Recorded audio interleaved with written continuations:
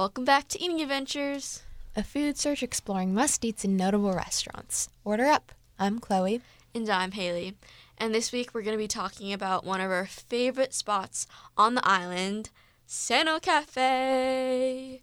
This episode will be a 5-minute review, so a short and sweet review of one of our very favorite, I guess you would call it like a breakfast bar. Yeah, lunch it's also spot. like a health bar because they have all the healthy foods. Like it's probably where all the workout moms, the teenagers go for their little health kick, you know?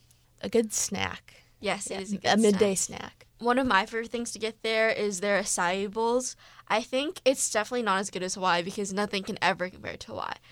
But it's like one of the best in our area, I think, because I haven't found a place in Seattle that has as good acai bowls as Sano Cafe. That is very true, especially since you came back from Hawaii just like a week ago. I know. I'm already missing the acai bowls. But I do have to say, I agree with you because I have had other acai bowls in the Seattle area, and I feel like they just don't compare, first of all, to Hawaii, but also to Sano Cafe. I know, because they blend it really well, because I think in other places they don't blend their frozen fruit fully, so sometimes there's just chunks of ice, which I don't appreciate. And this one actually has a little bit of flavor. I don't know, just something different about it. We're very lucky to have Sano Cafe. We are. And kind of along with the acai bowls, they have different variety of bowls, and I also like to get the acai bowl, but recently I've been getting the pitaya bowl. It's a really pretty color. It's like pinkish purple, and it has mango, banana, blueberries, strawberries, and I think coconut milk. Fancy, so it's more tropical. It is very tropical. I think it is called the tropical pitaya bowl. I'll have to try. I always am scared to try new things. I'm scared I won't like it, and then it'll be a waste because I'm already craving the acai bowl, and I just want to make sure it's good. They should do a half and half, Yeah, that'd be so fun. But I do have to say, both are very good. But, you can never go wrong with an acai bowl. Oh, I think the pitaya bowl also has kiwi, which is something different from the acai bowl. So if you are feeling like you want a little bit of a twist in your acai bowl, you can get a pitaya bowl. Good idea. I will have to try that next time. Sounds super yum.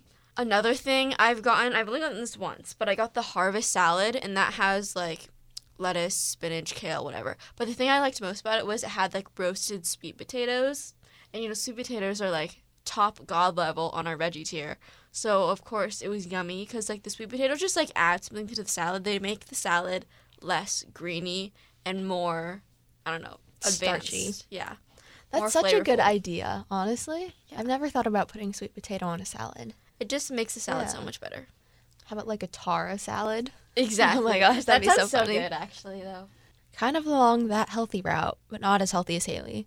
I like to get their avocado toast. I think it is the absolute best avocado toast. Their avocado toast is topped with sea salt, something else. Everything but not the bagel, sure what maybe? it does. It's not as garlicky as everything but the bagel, but something similar to that, as well as an olive oil drizzle.